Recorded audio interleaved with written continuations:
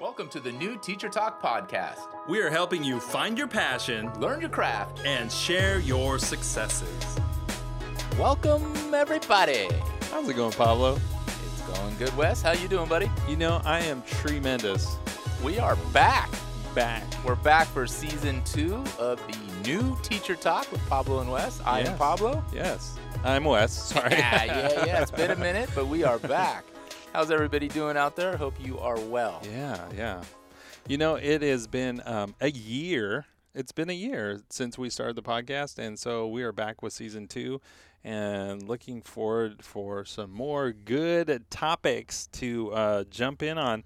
And what do we have on the docket today, Pablo? Today we're going to be talking about fun learning ideas outside of the classroom. And I can remember when I was in the classroom, and especially when I was a new teacher, you know, you confine yourself, your students and yourself to the four walls of the classroom, and we often forget that there is a big world outside. There's a huge world outside. Just outside, just outside. That's all you need to do is just open that door. Yeah. Step outside. So what we're going to do today is talk about concrete ideas that you can do simply by opening your classroom door and walking outside with your students. And we're going to give you, 20, 25, 150 ideas. That's pretty aggressive, but at least 3. We're going to give it a go.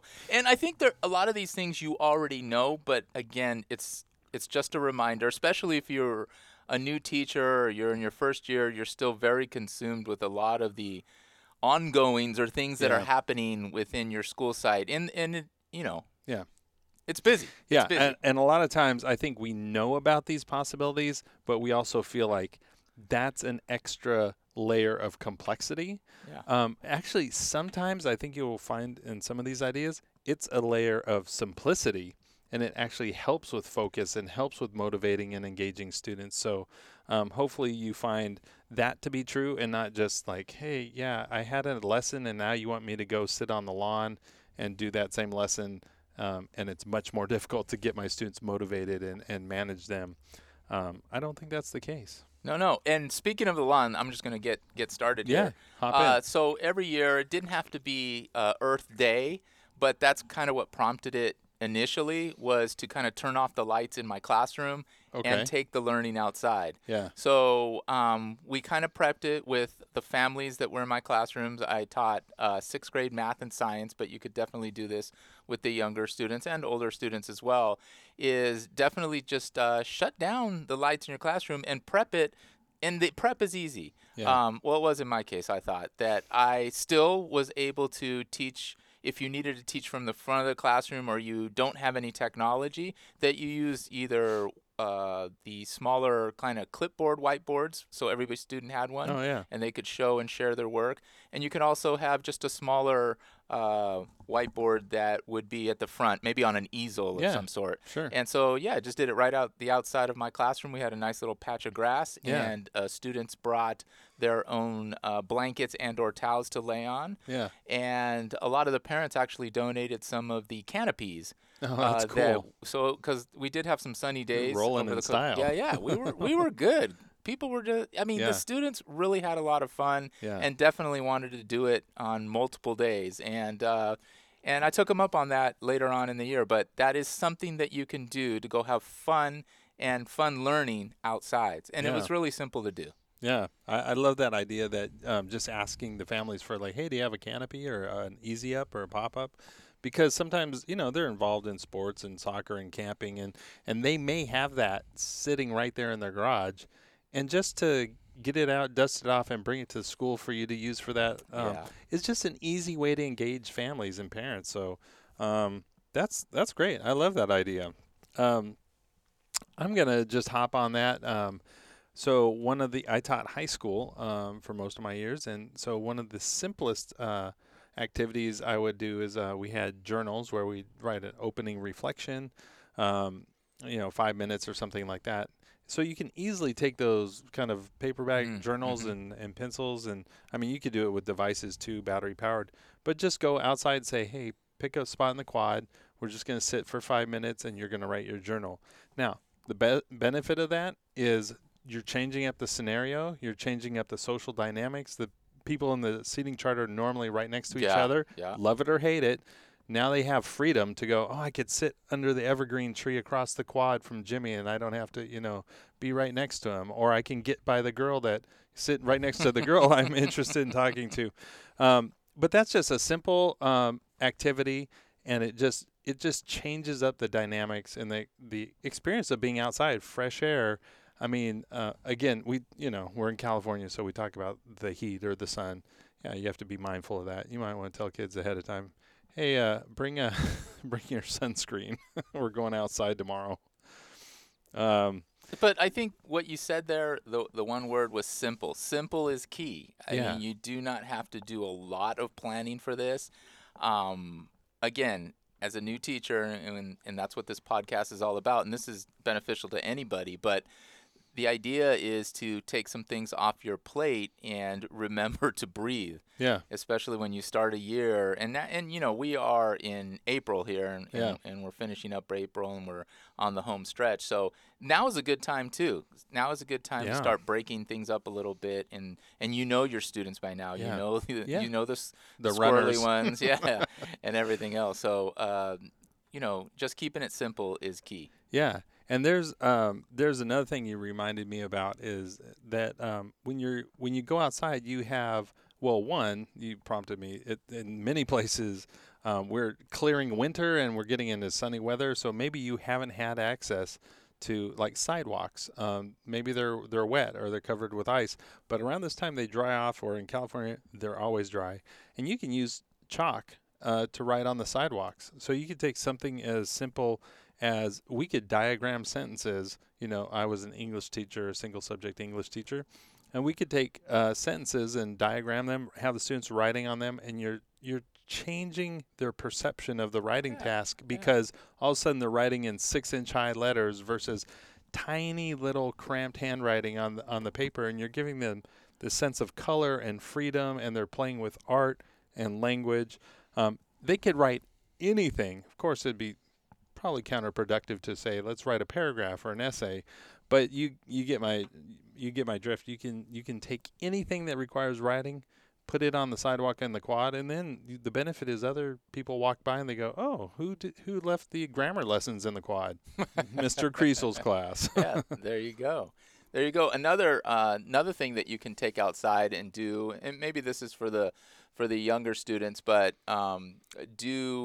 start looking for sticks and or rocks or stones to do a variety of different activities, whether they be crafts with the actual sticks that you find outside. But the other thing might be do storytelling with the sticks that you find. Maybe you go initially just to go find the sticks outside. You go kind of on a little field trip hunting for these sticks, and then bring them back inside, glue them to the paper, and tell the story with the sticks. But then go ahead and, on that writing tip, go ahead and write a fictitious story, or maybe it is a true story about something that's happening in your life. Yeah. Whatever the theme or the topic is does not matter. Yeah. But the idea was to go out and kind of kinesthetically move and get out of the classroom, but also be conscious of, like, I need small sticks, I need big sticks. Like, start to pre-plan it out a little bit as you're kind of going through that walk. So that's a simple one. And the other thing is you can use stones and rocks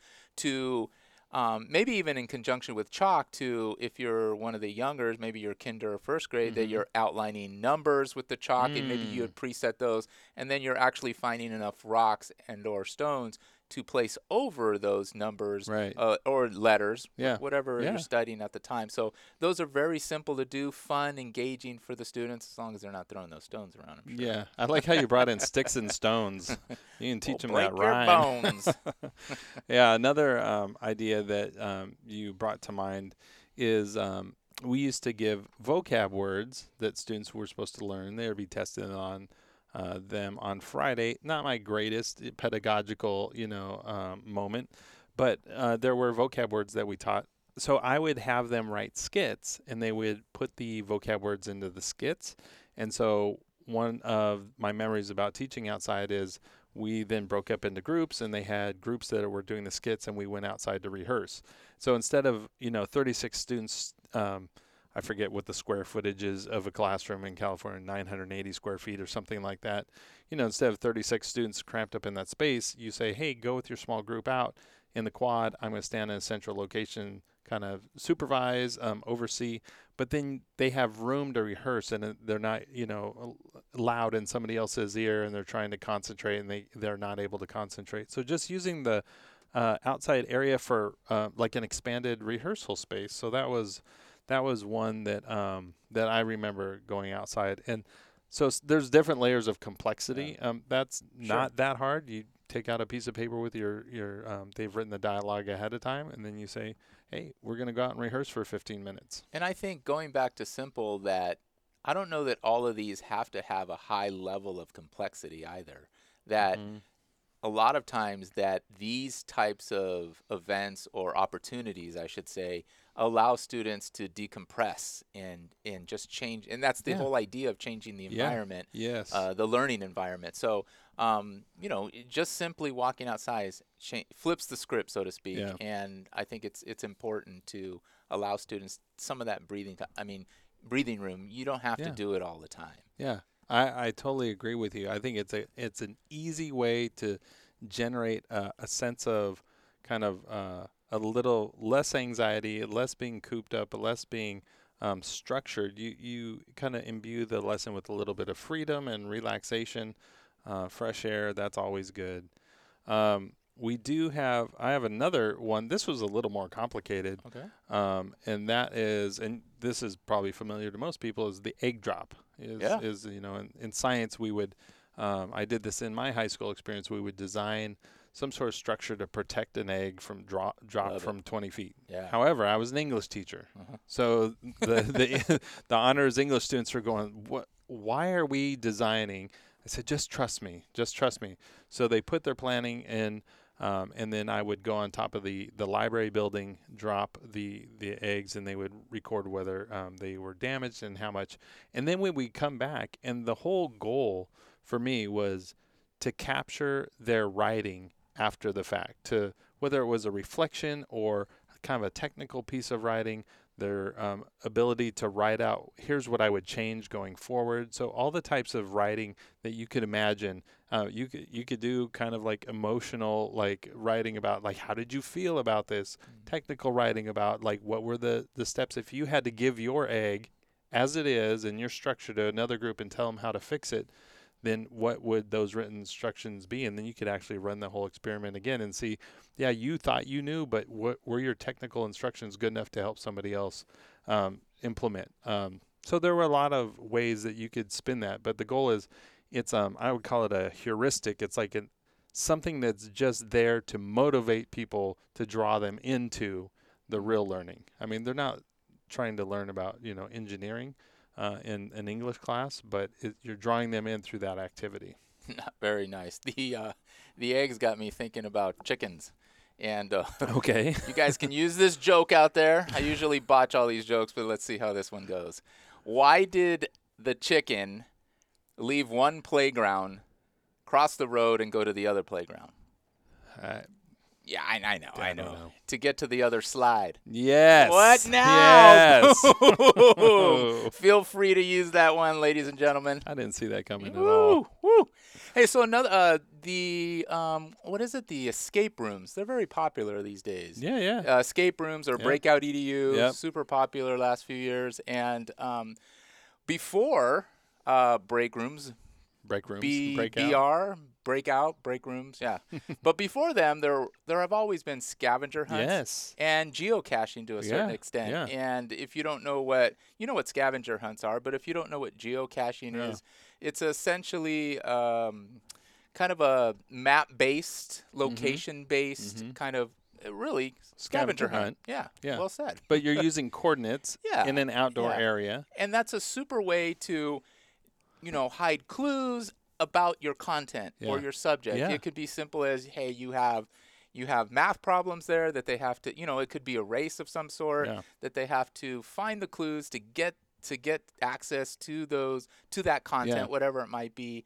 And that's a real fun way to Yeah. get outdoors as well, either geocaching and or doing good old-fashioned scavenger hunts. Yeah, and so you're kind of sparking curiosity and people's interest and wonder, and drawing them into that activity through the hunt, as it were. Yeah. Yeah, that actually made me think of, we did something last summer with new teachers. We did a district office scavenger hunt where we had them indoors for part of the day. This is a very timely memory. And then at a certain point we said, hey, we've told you about these things and these resources, and now you're going to go in groups and you're going to go explore and find them. And I think they had to take selfies and post them on Twitter with the district hashtag as evidence of their learning.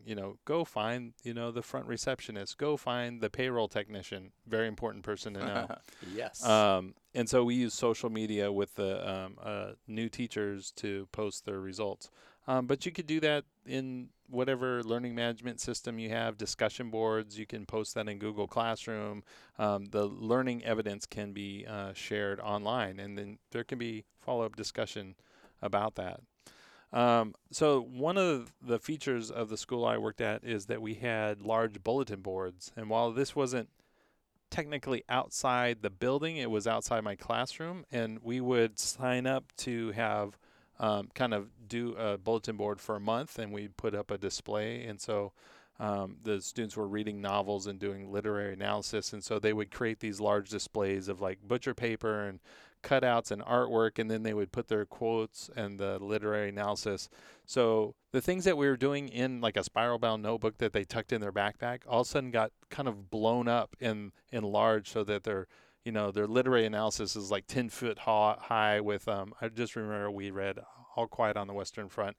And so they kind of had these silhouette figures of soldiers and the literary analysis. And it just took it to a whole other level, almost like billboard type learning. Like, here's my learning large, so that not only do we experience it for the moment that we're creating it, but it becomes part of the decor of the indoor hallway for the English building. I like that a lot. And on that same tip, that you can create decor with certain tools such as chalk. Yeah. Chalk is simple. We go back to Yeah. keeping it simple.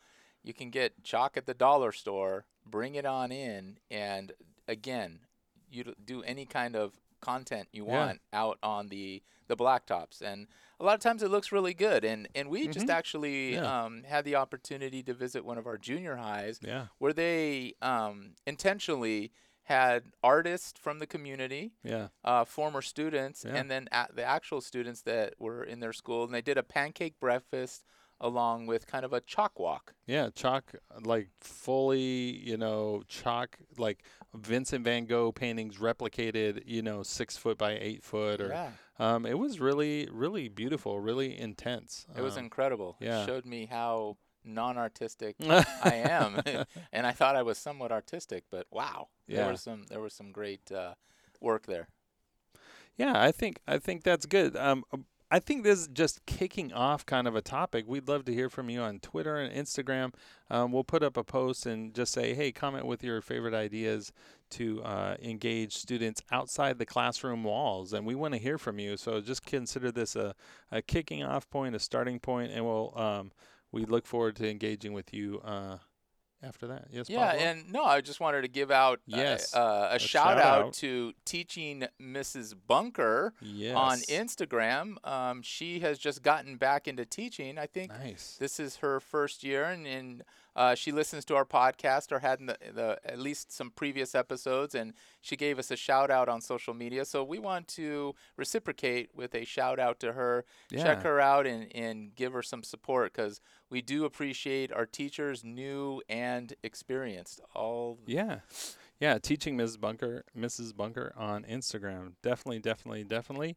And I don't know how much you know about podcasting, but we do use Anchor, which is a podcasting app, and we have recently turned on this feature where you can donate. So hey, if you want to buy us a coffee, you can just find us on anchor.fm and click the little support. You can buy us a coffee, give us $5, and just encourage it. Just cheers up. Sometimes it can be less. Maybe it's $1. It's a 7-Eleven. A Slurpee. Yeah, it's fine. Yeah, it's fine. Yeah, that's all good. We appreciate you listening. Yeah. And most of all, we'd love to hear from you. Give us comments and drop us a review, 5-star rating and review on iTunes. And I think that's it for this episode. That's all we got. We'll see you next time. See ya. Connect with us on social media at Pablo and Wes. On Twitter, Instagram, Snapchat, YouTube, and all the podcast places on the web like iTunes, Google Play, Stitcher, and Overcast. And remember to get your free special gift at PabloandWes.com/gift. Yay!